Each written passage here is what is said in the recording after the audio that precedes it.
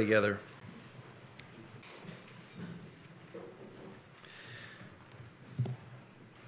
Father, we know that you have apportioned to us our own share of tears and weeping. We have experienced them, and we know that more are ahead. But Father, we also know that you are working within us an eternal weight of glory far beyond any comparison. So, Father, we pray that you would help us in the midst of the tears to look forward in hope and to know that you care for us. And, Father, that you would put in us a resolve to be faithful and obedient and to train our minds on eternal things for as long as you give us breath. So open up our eyes that we might behold wonderful things in your law. Incline our hearts to your testimonies and not to dishonest gain. Establish your word to your servants is that which produces reverence for thee. And Father, we ask you to do it in Jesus' name. Amen. I remember some years ago reading Don Miller's book, Blue Like Jazz. I'm just curious, did anybody read that book in here? Raise your hand if you read that book. You remember that book? It was kind of popular among evangelicals, probably around the mid to early 2000s. It really, for some reason, captured everyone's imagination. I hardly hear anything about the author or the book anymore, but there was one part from the book that always stuck out to me. The author of the book, Don Miller, talks about how he came from, if I remember correctly, a dysfunctional home that was a cause of great pain in his life. And for that reason, when he was a child, he used to love to watch The Cosby Show. And he said that he wished his family could be the Cosby family. He wanted a Cliff Huxtable-like dad and a Claire Huxtable-like mom and well-adjusted siblings who were funny and warm. He just wanted the fun, the warmth, the togetherness, and the love that everybody saw depicted on that fictional family. I think Miller was right about The Cosby Show. It really was one of those, one of the best depictions, really, of a family on television. Even Bill Cosby's folksy, fatherly authority, which seemed to ring true with who he really was for everybody who had heard his comedy and everything that he had said about his real-life family. His folksy, fatherly authority was something that everybody admired. And this was the kind of family that everybody wanted. There were a lot of people like Don Miller who admired this fictional family for the same reasons that he did. That's one of the reasons why the fall of the real-life Bill Cosby in recent years has been so heartbreaking. The crimes that he committed, those are abhorrent all by themselves. But that image that people had of that loving father presiding over this loving family, all of that was shattered too. The hatefulness of the reality highlighted the fiction that was on the screen and just made it feel empty. And it's hard even to see that program now without a kind of grief. Jesus says that by this all men will know that you are my disciples if you have love for one another. John 13:35. What happens to us if that command gets revealed as a farce among us? Yes, Jesus says that his disciples will be known by their love and their affection for one another. But what happens if this doesn't actually turn out to be the reality? We come into church week in, week out. We hear nice sermons. We sing nice songs. We have communion. We share a fellowship meal. But what if in the midst of these depictions of love, there exists beneath the surface backbiting, pride, self-seeking, harshness?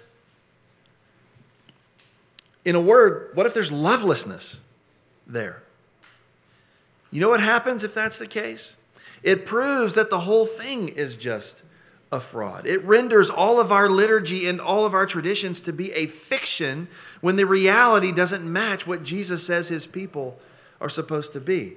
And Jesus says that we are supposed to be a community that is marked by love. If we're known by anything at all, we're supposed to be known by that. Love. If you haven't opened up your Bibles already, open it up to the last chapter of 1 Corinthians. We're going to be looking at chapter 16 and the first 12 verses of that chapter. In many commentaries that you read on 1 Corinthians chapter 16, this final chapter is treated as a sort of add-on, this forgettable denouement to an otherwise, pretty interesting book.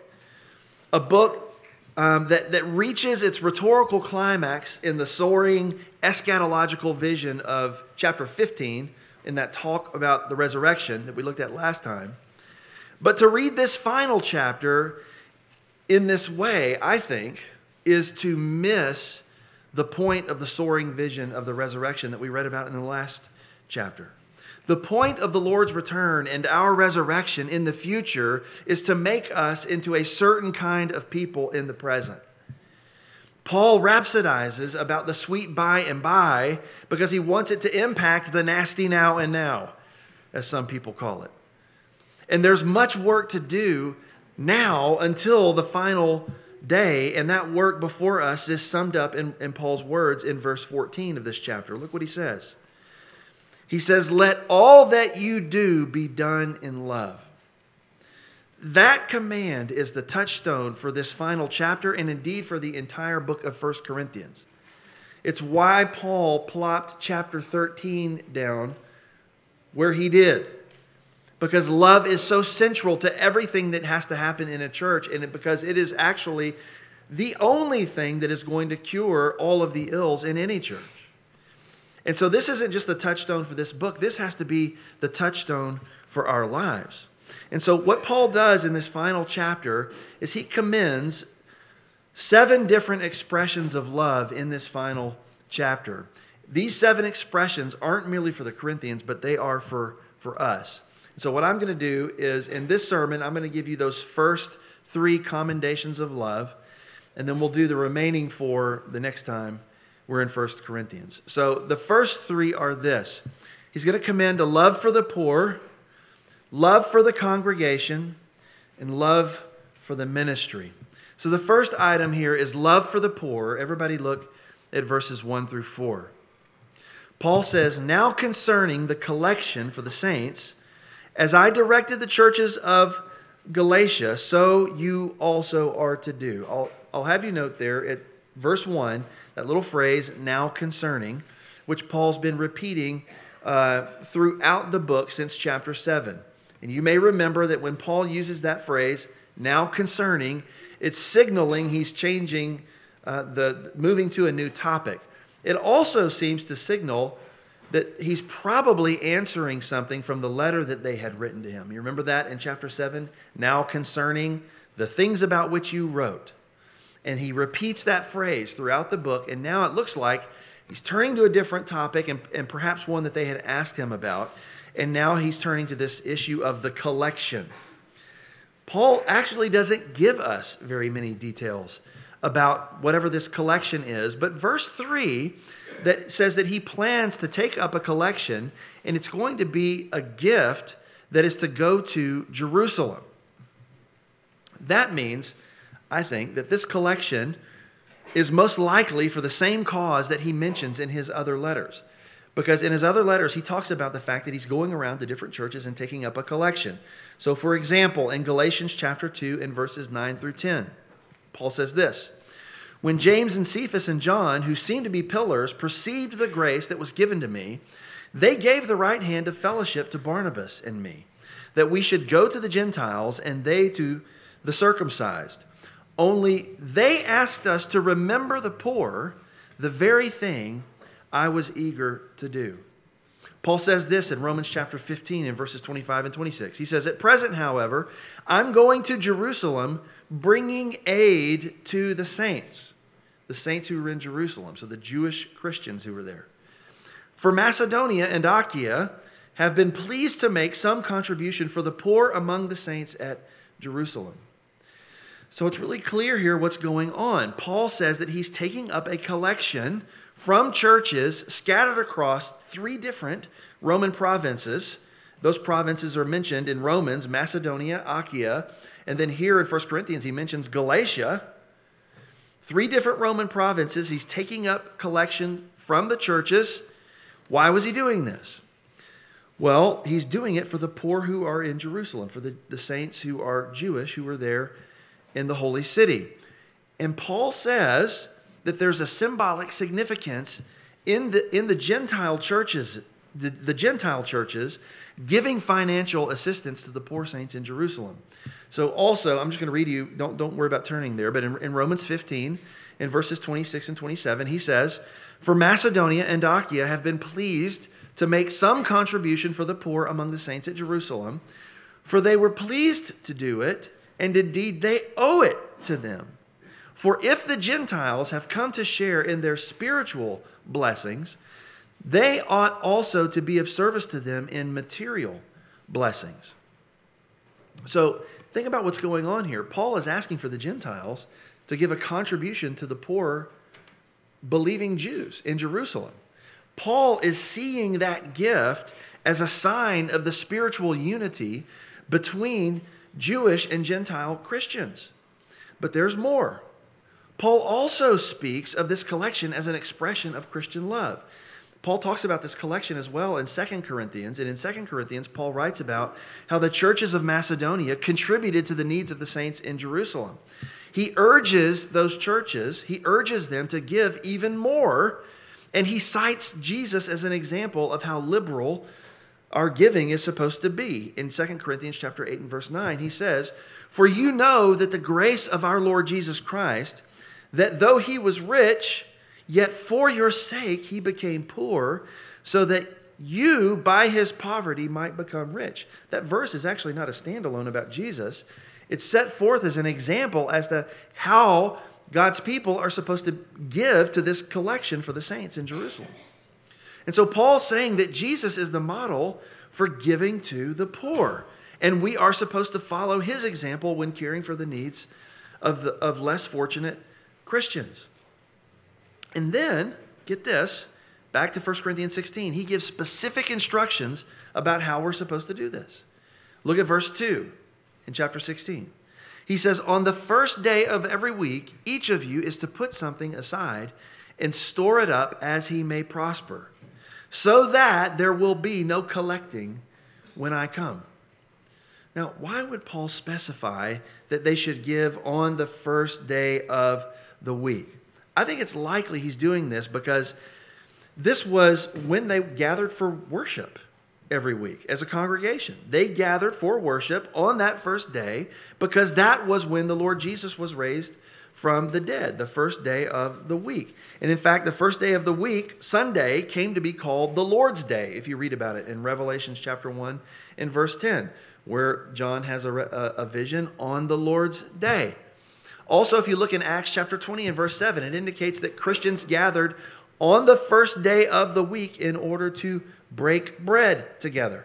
So it's not a surprise that Christians came to understand the Lord's Day as a special day set aside for worship. And it's also no surprise that Paul would ask the Corinthians to set aside money as a part of their regular weekly rhythm of worship. But Paul also specifies that they should give to the collection as each one may prosper, it says in verse 2. That means, among other things, that we are not all asked to give the same amount, but to give generously in proportion to what your means are. That means that more people with more money will be giving more money than those people who have less money. But all are nevertheless asked to give. That's why Paul says in 2 Corinthians chapter 8 and verse 3, he says that the churches in Macedonia gave according to their means. It's a proportionate kind of giving. So Paul wants them to take up this collection before he comes back to Corinth. He doesn't want to do a fundraising drive when he gets there. He wants it already done. He doesn't want to get to Corinth and say, "Hey, y'all, let's pool all of our assets at this point No, he wants it already done. It's possible that he's doing this because he wishes to avoid the appearance that he's taking up this collection for himself. If it's already done by the time he's getting there, it sort of avoids the appearance of that, and perhaps that's what he's trying to do. But in any case, he wants this finished before he even arrives to Corinth. In fact, he goes out of his way to prove that he's not going to be the one who gets this money. In case anybody had any question, look at verse 3. He says, "And when I arrive, I will send those whom you accredit by letter to carry your gift to Jerusalem.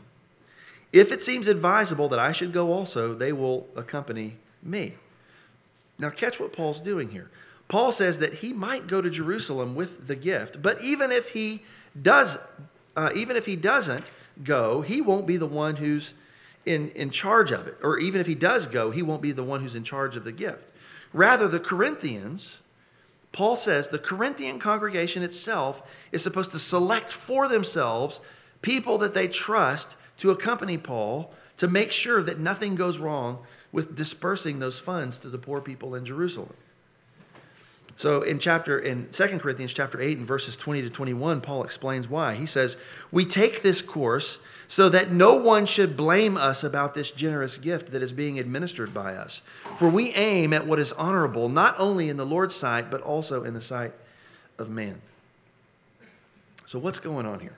Well, think about it this way. What if instead of, we give to the church regularly, the Burke family does. What if instead of bringing my contribution to the church myself, I decided to do it a different way? What if every month when I received my paycheck, I went to Starbucks with an envelope stuffed full of cash, and I put it in the hands of the first person that I met in line, and I say, "Would you mind dropping this in the mail for me?" Let's say I try that method of giving to the church for a couple of years. Do you think by the end of 2 years we might find that some of my money did not make it to the church? Is it really loving or helpful to this church to be so careless with my contributions to the church? What if we had a missionary that we supported out of this church who would never welcome any of us to visit them on the mission field?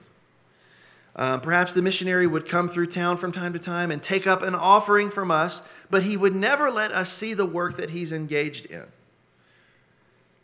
Would you consider that person to be trustworthy? Would you begin to wonder what your money was going to? What if, we're funding right now, we're helping to fund, and we've helped to raise funds for the school in PNG. What if we had taken up all those funds, but the people that were administering those funds said, "Please don't ever come here and see this. And by the way, we're never sending you any pictures." We would all rightly be questioning that, right? We would say, where is our money going? We would know that something fraudulent is happening if we were to do that. That's what Paul is trying to avoid here. He's at least trying to avoid the appearance of it. He doesn't want to give the impression that this money is for him, or that he's making up stories about the poor in Jerusalem. After all, it's not like the givers, these Corinthians, would have been able to pick up the phone and call Jerusalem, or that they could text each other pictures of what's going on there.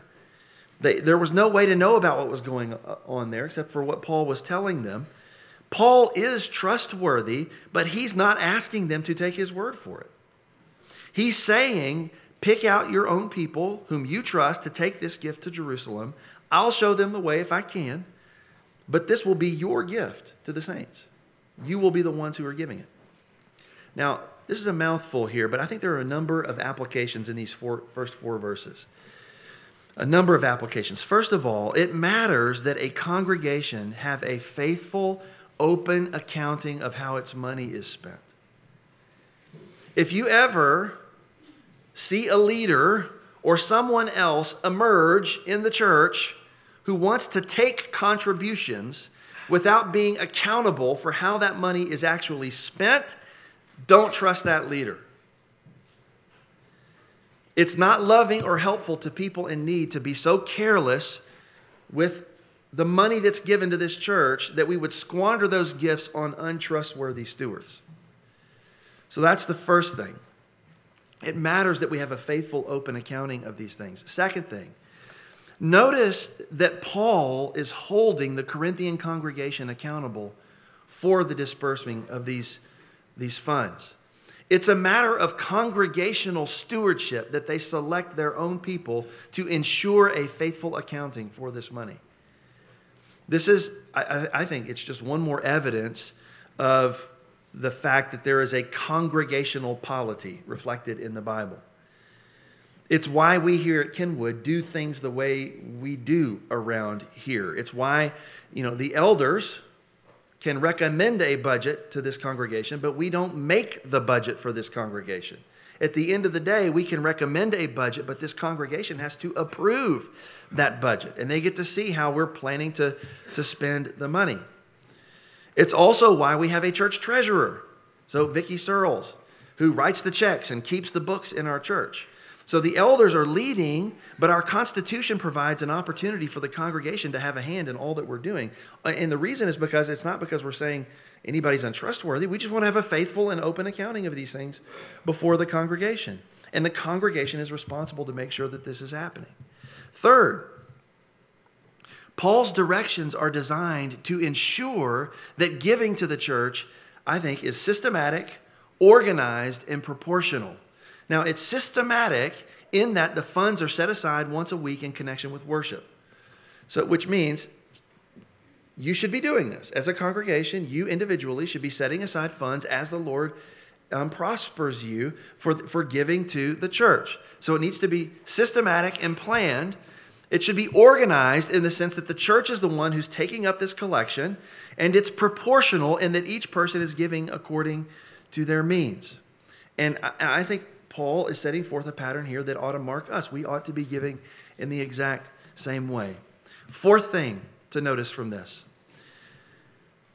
and it's the most obvious thing, we should care about the needy who are among us. And that care should not be in word only, but also in deed and in truth, which means when there is a real need in this congregation, we as a congregation should use the resources that God has given us to meet that need. Now, God does call us to be discerning in this, doesn't He? You remember in 2 Thessalonians where there was a group of people who were sponging off of the church's treasury, saying, the Lord's coming is near. We're not going to work anymore. We're just going to sort of live off of the church's money.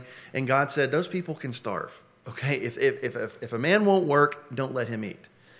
So, otherwise able-bodied people who refuse to care for themselves, I think there's admonitions in the Scripture, don't subsidize that. But that's not everybody. There are sometimes genuine needs, right? People have needs that they need met, and I think this text is telling us we need to be prepared to help to meet those needs as we are able to. And so from time to time in this church, we actually do that. We don't broadcast it because not everybody wants their hardship broadcast to the whole church, but just know that this is what the church is for, and this is one of the ways that we're supposed to be caring for one another and looking out for one another. And we do that by showing love to the poor who are among us, and that love actually has resources behind it sometimes. It did for Paul, and it should be that way for us. So Paul is commending this love for the poor through this collection that he's taking up, but he's also commending a love for the Corinthians. And by that I mean it's Paul's love for the Corinthians. Everybody look at verse 5. Paul says, I will visit you after passing through Macedonia, for I intend to pass through Macedonia. Now, this verse is simply announcing Paul's travel plans. He's going to come to the Corinthians. He's already been there once when he first preached the gospel there and planted the church in Corinth. He has every intention of going back to them. And look what he says at verse 6. He says, and perhaps I will stay with you or even spend the winter so that you may help me on my journey wherever I go. So Paul intends to spend more than a little time with them. He says here, if he spends the winter with them, that means that he's intending to stay with them not merely for days or weeks, but for months or even longer. The question is, why would he stay so long? Well, one reason is that because he wants them, quote, to help me on my journey wherever I go. And when Paul says he needs some help on his journey, he's using a word here that's used in the New Testament to express the church's obligation to send and support missionaries. It's a very particular word. So even though Paul is not taking up that collection for himself, he does intend for them to support his ministry and to launch him on the next leg of his mission to the Gentiles. But that's not his only purpose for coming to them, because he's saying he's going to stay for a long while. Look at verse 7. He says, "For I do not want to see you now just in passing. I hope to spend some time with you if the Lord permits." Paul's clear that he intends to stay with them for a while. He doesn't want to be there just a little time, but a lot of time. Why would he want to do that? Well, it's clearly not merely for their support. He could get their support from them without having to stay there for months on end. Why does he want to stay with them for so long? I think it's because, well, it's clear it's because he loves them and he wants to care for them. He has just gone through an entire letter to them, laying out all of their problems that are substantial. I think it looks like he's trying to say to them that he wants to be there to help them to get through and to affirm that they're following his teaching. Look at verse 8. He says, "I do want to come to you, but I will stay in Ephesus until Pentecost. For a wide door for effective work has been opened to me, and there are many adversaries." Pentecost is this Jewish festival for the new grain offering, and it occurs every 50 days after Passover, according to Leviticus chapter 23. And so what that means is that Paul is intending to stay where he is in Ephesus until early summer, before he just, picks up and travels to Corinth. So notice what he says here. He intends to linger in Ephesus because a wide door has been opened up to him. And that wide door refers to favorable circumstances for preaching the gospel. Paul's not specific about the opposition that he faces, but he does say that there are adversaries that are there. He's already mentioned earlier in 1 Corinthians that he has had to fight with wild beasts at Ephesus. You remember that in 1 Corinthians 15:32? So the pushback that he was getting was significant if he's referring to them as wild beasts. We also know later in 2 Corinthians, Paul explains how bad it actually got for him while he was in Asia. 2 Corinthians in chapter 1 and verses 8 through 10, Paul says, "For we do not want you to be unaware, brothers, of the affliction we experienced in Asia. For we were so utterly burdened beyond our strength that we despaired of life itself. Indeed, we felt that we had received the sentence of death. But that was to make us rely not on ourselves, but on God who raises the dead. He delivered us from such a deadly peril, and he will deliver us. On him we have set our hope that he will deliver us again." We don't know exactly what happened to Paul in Ephesus, but we do know that the opposition eventually got so bad that he thought it would cost him his life. And yet, look what Paul says. Look what he says to the Corinthians. He says, "A wide door for effective work has been opened to me, and there are many adversaries." Which means this: just because there are adversaries doesn't mean there is not a wide door open for the work of the gospel to prosper. How much does Paul love the work of the gospel?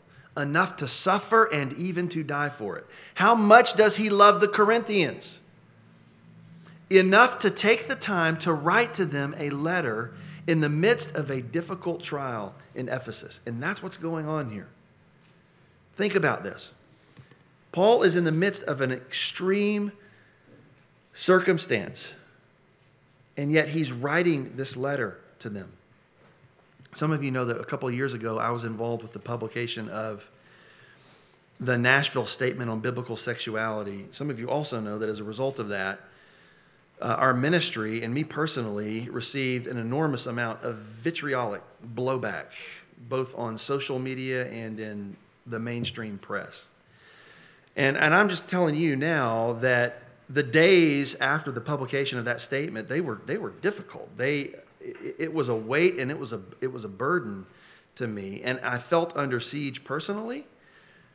In fact, the pressure had a physical effect on me. I remember one day my head was just splitting open with a headache just from the stress of it.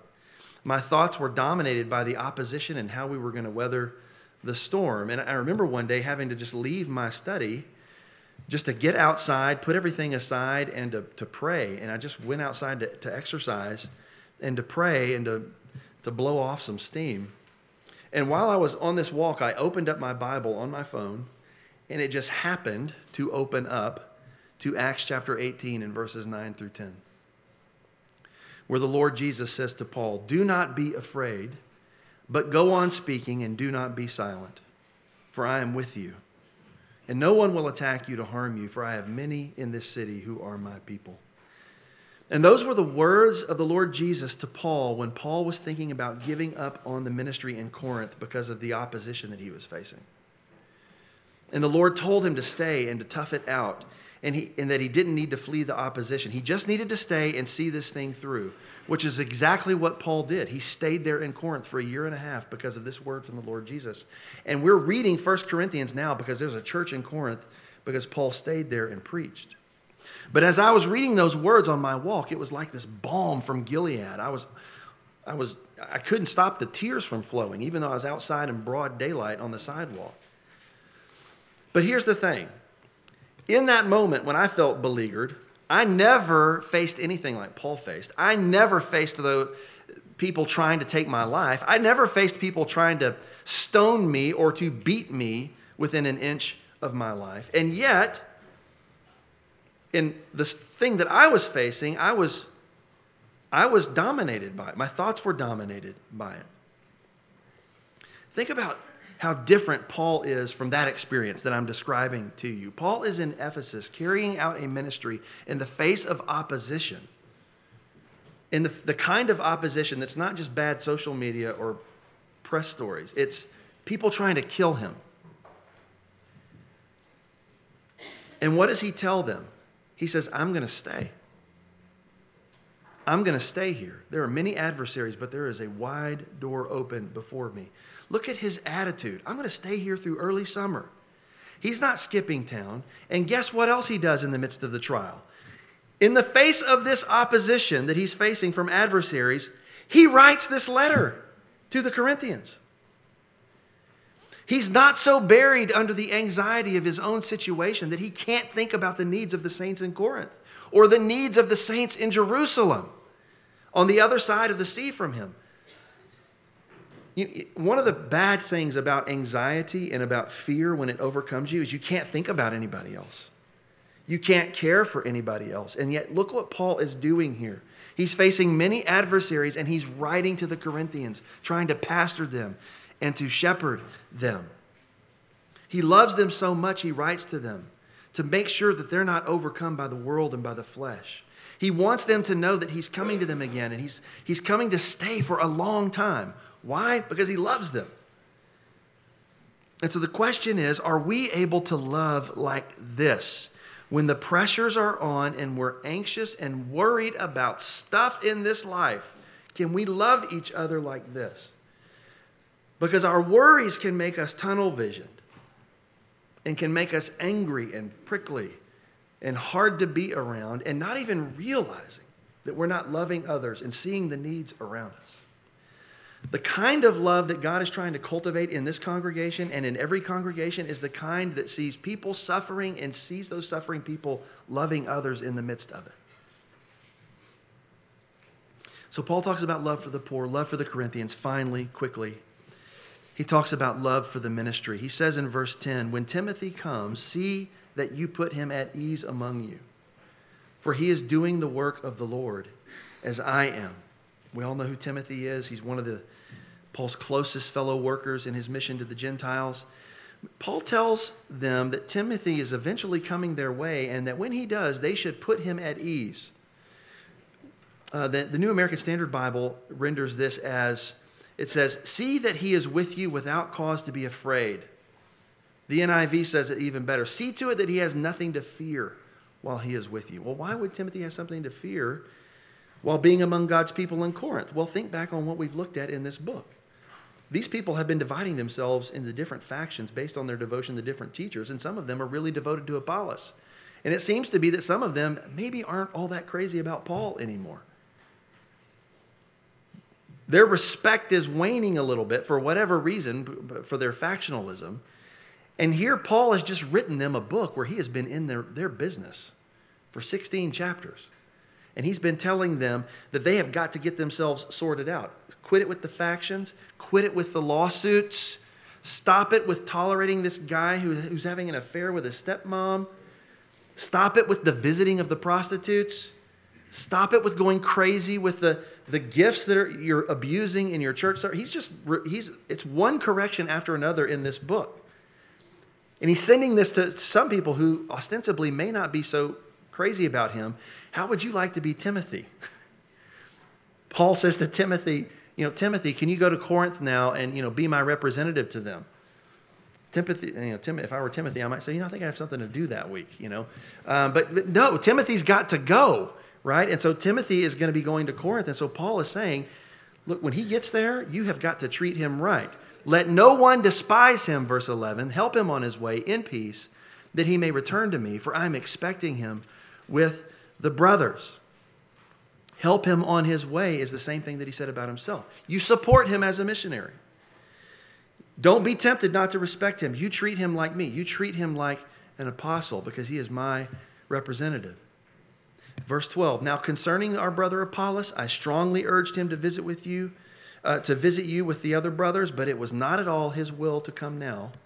He will come when he has opportunity. Which means, I think Paul's balancing a delicate political situation. They probably didn't want to see Timothy coming up the road. They wanted to see Apollos coming up the road. Paul said, I told him to come. I wanted him to come, but he's not coming. And it could have been his will or God's will, but he's not coming right now. But Paul wants them to support the ministry. He wants them to be reconciled. He wants to be reconciled to them. He wants for Timothy to be reconciled to them, and he wants them to show that reconciliation through the support of Timothy's coming to them. Paul's request isn't coming out of left field. He's getting this from the Lord Jesus himself, who said that the worker is worthy of his support. Jesus told the 70 in Luke 10:7, the labor is worthy of his wages. And so Paul says that he has every right to expect their support of Timothy when he comes.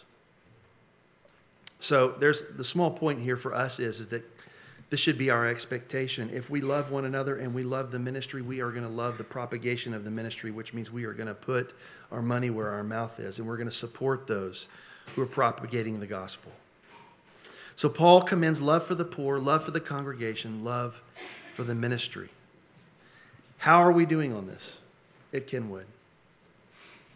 Is our love for each other real and vital? Paul says that it can't be a fiction. It can't be that we're saying one thing but yet doing another. I do believe that our love for each other in this church is real and vital. I'm grateful for it. I really believe that. But there's always room for us to grow in these areas and to show that Jesus is in fact Lord by showing how we love one another. Let me pray for you. Father, I pray that you would use this word to conform us into the image of Christ, who was crucified and raised for us. Lord, help us to love one another. Help us to love the ministry. Help us to love the poor. And Lord, let that be a testimony to what you've done in us, so that people will know that we're your disciples and be saved. Father, we ask you to do this in Jesus' name. Amen.